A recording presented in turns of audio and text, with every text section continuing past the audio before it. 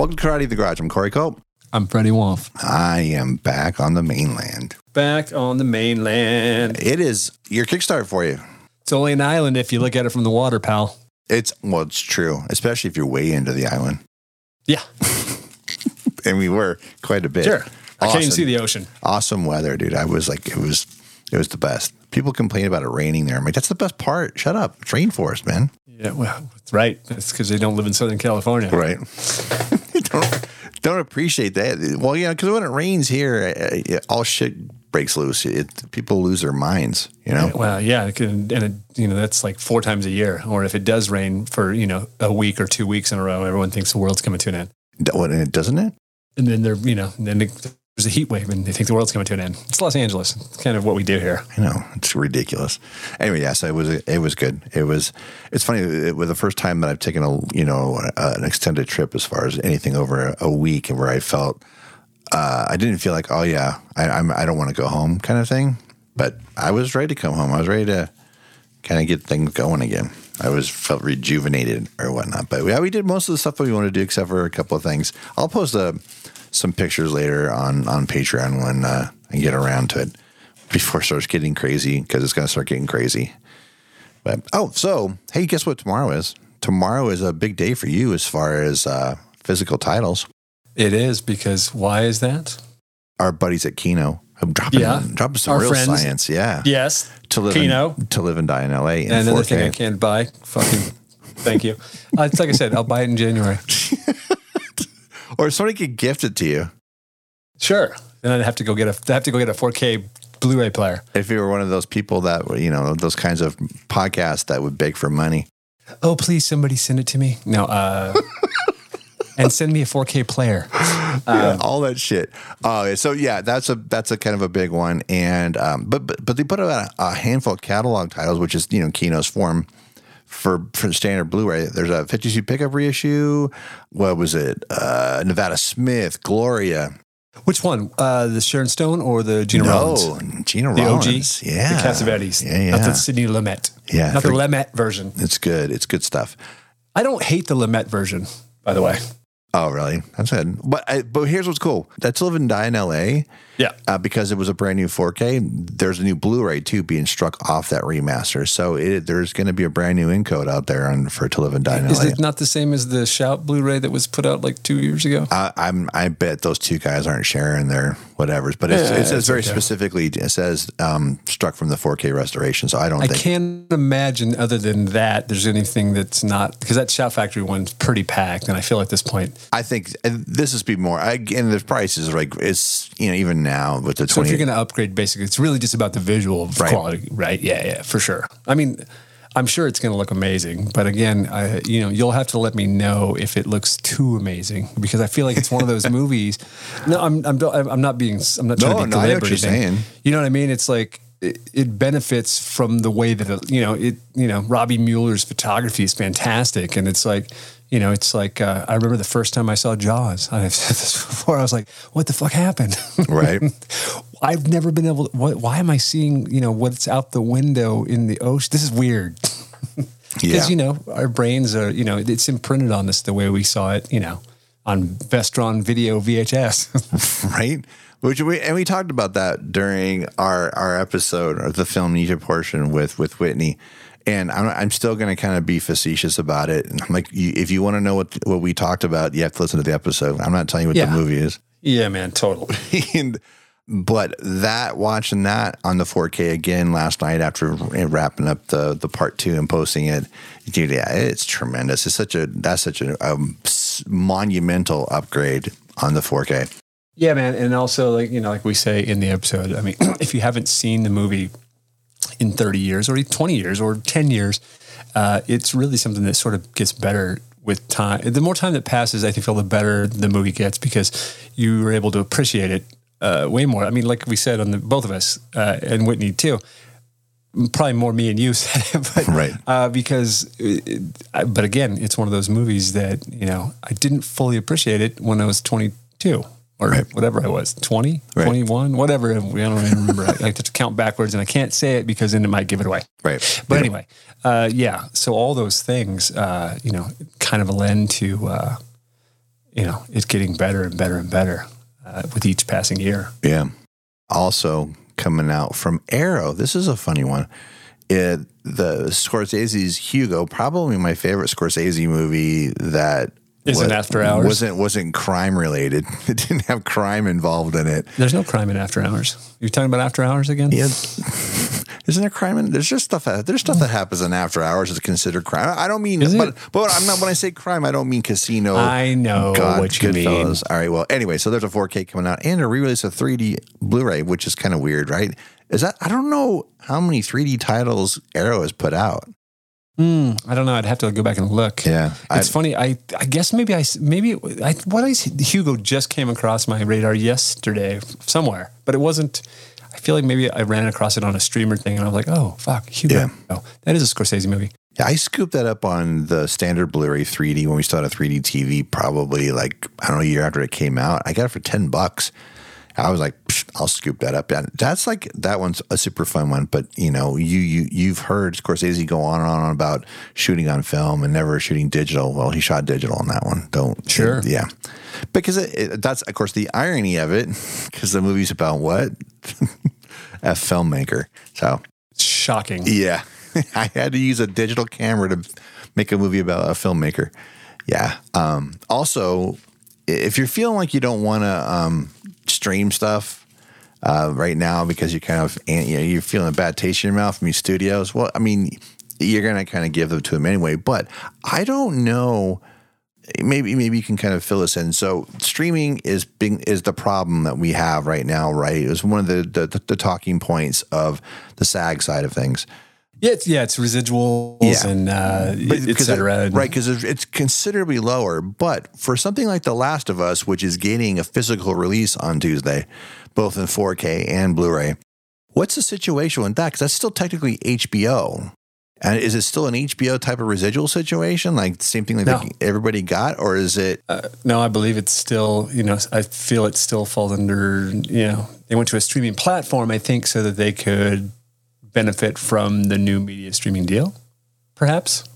I don't want to misspeak. Yeah, if you still have Spectrum or any of the ISPs, like a service provider, not just internet service, but like a service provider like cable, or you have DirecTV, and you're watching HBO on that, that's still HBO. But it's not streaming; it's being broadcast. So I don't know how they fucking, because I know it's always a sketchy thing on the VOD side of things. If you're playing off the HBO app on one of those two services, like Spectrum or DirecTV, that I don't think the residual payout is the same. I don't know. Again, this is these are questions that can be answered by people much more in tune and smarter on all this than we are. But to the gist of what's happening now, because now SAG and AFTRA has joined the writers and that have been striking for 7 weeks now. Is that 8 right? weeks. 8 weeks. 8, yeah, or 8 or 9 weeks. Yeah, so they're just joining in, and Fran Drescher kind of leading the charge for SAG-AFTRA, and she's firing up the crew, and you were just out there on Friday. Absolutely. I was going to say, yeah, man, I went out and then, I went to Warner Brothers on Friday and joined, threw my hand into the, into the ring, grabbed a sign and hit the pavement, as they say. Yeah. And, Fran showed up and rallied the troops. It was fun, man. I mean, I got to say, it was, it felt good to get out there, and the writers, you could tell the writer, the moods, they were elevated because these guys have been out there literally for 2.5 months, or a little over 2 months at this point. One of the guys I spoke to, they hadn't had a turnout that big yet. I mean, it was really a shot in the arm. It's kind of like, hey, look, we've been out on the front line and we're getting starting to wear and tear, and then hey, here comes a bunch of I know that it felt good for those guys to have reinforcements, or to feel the love from another guild. All right. It was like a boost of energy, and it was really, I had a really fun. It was good. It felt good to get out there and right. And support those people, and I've been a SAG member since 1990. I've been in SAG longer than I've been in any other union. I spent one morning walking with some folks over in over in Culver City at Sony early on, the first, I don't know, in the second week. And unfortunately, like what's a drag for me is like it's hard to get down there for me, and it's for my dumb hours that I work. At Fox, there's nobody's there now. Nobody is walking. I'm guaranteed I'm getting there like 10 minutes to 3. But even before it heated up, there was nobody there. I can tell you why, because the strike schedule is 9. They've got it broken up into 2 things, right? So 9 to noon and then 11 to 2. So by 2, they're usually done. This was the schedule that came out yesterday. Okay. That's like, because they showed us the list, and then they gave us the hours. Today was a different thing because it was day 1, and it was literally strike, SAG in full force, 9 to 1 o'clock, and that was Fran and the gang, they hit all the studios, all the strike points. That's great, and it was cool, man. And it was really that you could tell the energy. Everybody, the writer, the cat, I was like, this is Michael. We were walking around, and I just started a conversation with him because I was like, I don't know anybody else here, and it's fine. I don't need to know anybody else. I just need to know that we all work together, because it's not a SAG problem. It's not a WGA problem. It's a film community problem. Like everybody's got to sort of have everybody's back, or what is what's the point of this? Right. There's no words coming out of the actors who are missing his mouths, then there's no reason, what am I designing? I'm designing sets for who? Or can I be replaced by AI and they start designing sets without? Yes, of course they can. So, it's a big deal. Yeah. But yeah, it was a breath of fresh air. You could sort of see it on him. You could feel the energy, man. It was good. The energy was up, and it was a good first day for everybody out there. It was cool. Good. There's lots of media coverage of it too. I have a writer friend, Adeep Desai. If you guys know that I've talked about Adeep before, he's a writer, TV writer, and he did a season of Goldberg's probably like 4 years ago. A super funny guy, does a lot of stand up too. But he was up here with a small group this afternoon picketing Amazon out here. And when I say Amazon, I don't mean like Amazon Studios. I mean, Amazon Studios is nebulous. So they have some headquarters, but there's no actual studio. It's just an entity. But they were actually striking in front of one of the warehouses, like the delivery warehouses. So they're standing out there, and Amazon delivery trucks are going to and from. Yeah, that's what they were striking. I thought that was kind of funny. But that's how unexpected is that? That's how planned and well designed the strike is going between the two unions. They're making sure that their voice and the eyes are on them. Their voice is being heard and the eyes are on them, even doing something like that. And I would have thought like, yeah, how are you going to picket Amazon? Well, that's how you do it. Yeah, man, that's awesome. I didn't think anybody was going to do that because I'm not on any of the emails for Writers Guild or for SAGs. I wouldn't even have known anything about it. But I thought that was kind of cool. Yeah. Yeah, it's way cool, man. I think it was straight writers. I don't think there was any SAG people there. But still, that's good. And it's a planned attack. And it's funny, you mentioned the food trucks. Before I went on my trip, earlier that day, I saw that the Kogi truck was going to be at Sony. So when I got to work, this is the first time I noticed that nobody was picketing. And I thought, oh, maybe everyone's over at Sony getting free tacos. Free tacos. But no, that just wasn't what it was.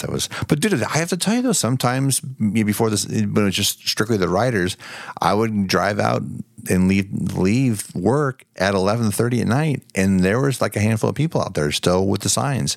So the schedule that was very early on. That wasn't fairly recently. That was probably the first 2 or 3 weeks of the writers striking. Well, I think that's when there was the possibility of things were still shooting on the lots too. You know what I mean? Now there's nothing shooting anywhere because. Right. So I feel like that's kind of why there's been an adjustment and a shift in the hours of striking. So, but again, like I said, to everybody I interacted and spoke with today, they were in high spirits, and look, just because it's an ugly thing doesn't mean you can't have fun. And people were in good spirits. People were singing and chanting And it was cool, man. It was really, I felt great after I went. And, I'm going to go back a couple times. I'm going to go hit I'm going to go hit Disney and Warner Brothers again next week. Cool. Hey, is Kino having a sale? That's my question for you. Is there a Kino sale going on? If they having a sale right now, Kino's usually good about waiting for their sales till after Criterion's done with theirs. But actually, technically, it's not really Criterion. It's actually Barnes and Noble that's having their sale. No, I don't see anything that's specifying any kind of sale. Hold on. No. Nothing specific. Just no. Oh, because I saw I got an email from Amazon. It was a bunch of It was a bunch of Kino titles, like Ulzana's Raid, things like that, like for $11. And I was like, holy shit, bastards. Oh, was that today? No, it was possibly during the. It wasn't a Prime. Wasn't a Prime Day. Might have been a Prime Day thing. Yeah. Tuesday, Wednesday. Yeah, that would be it. Yeah, because Hustle showed up. All the things we've been talking about. Right. And dude, I've been deep diving Aldrich. And I got to say, I don't have my iPad with me because I was gonna. There's like several Aldrich movies that are streaming free, like on Freevee and Tubi and what was it, Pluto. We talked about them. The Big Knife, you can stream that on Pluto. Mm-hmm. Veracruz is on Pluto. 10 Seconds to Hell is streaming on Tubi. Right. And these are all early Aldrich. These are like 1950s, early 60s. And, the thing about Robert Aldrich, as we've talked many times, is Robert Aldrich has done so many iconic movies that you're going to look at things and be like, oh, I didn't realize that was a Robert Aldrich movie. Like things like Whatever Happened to Baby Jane, Hush Hush, Sweet Charlotte. All those are Robert Aldrich movies too, along with The Dirty Dozen and Flight of the Phoenix and everything else that I yammer on about, from time to time. But I don't know why, but I just went down and it was the Robert Aldrich rabbit hole, and the rabbit hole's deep, man. I watched. If you don't own the Criterion, because the Criterion sale's still on, right? It's on until the 31st. Okay. I think that's right. Something I recently just opened, which I've owned for a long time, but I opened it recently, and I think that's what kicked it off, was I have Kiss Me Deadly, which has some really great in-depth stuff about Aldrich on it, and about Mickey Spillane, who, it's based on a Mickey Spillane novel, but there's some great stuff on it, and it's kind of what, lit my fire to, revisit all these Aldrich movies. So if you're looking for something to pick up, which is, and again, when you see the briefcase in it, you're going to be like, oh shit. And if you don't already know, it's where Marcellus Wallace's briefcase came from. But anyway, and I think everybody knows that at this point. But if you're looking for something you want to pick up, if you're trying to find something else to throw in with one of these new titles, check out Kiss Me Deadly. It's a great Blu-ray. I watched it the other, last week, but the extras on it, they're fantastic. And in the movie itself, it looks amazing. And it's got the alternate lost ending that was apparently after Aldrich's death, somebody had unearthed it. You get all this great bonus footage on the thing. And, and again, that's the reason to own, these Criterion titles, the physical, media, as opposed to streaming them on the Criterion channel.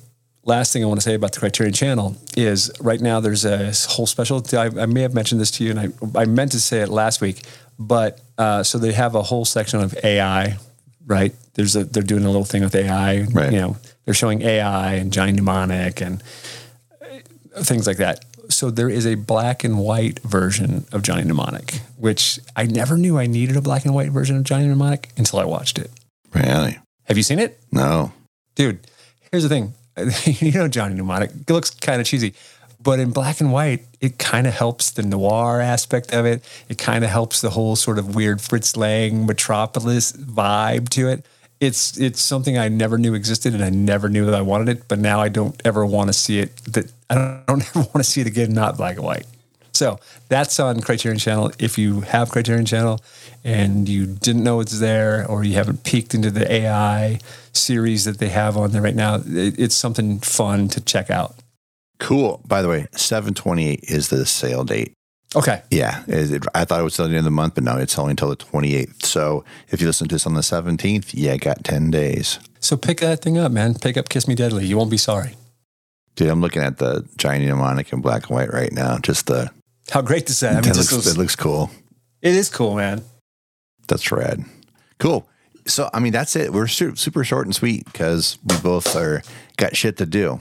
Yeah, man. I'm tired. I fucking got, I was out in the sun a lot today. I didn't realize how, So if you want to follow us on the socials, and they're still there for now, at Karate Pod on Twitter, Insta, and Letterboxd. On Letterboxd, you follow Corey at Corey_Culp, and on Insta, it's Culprit97.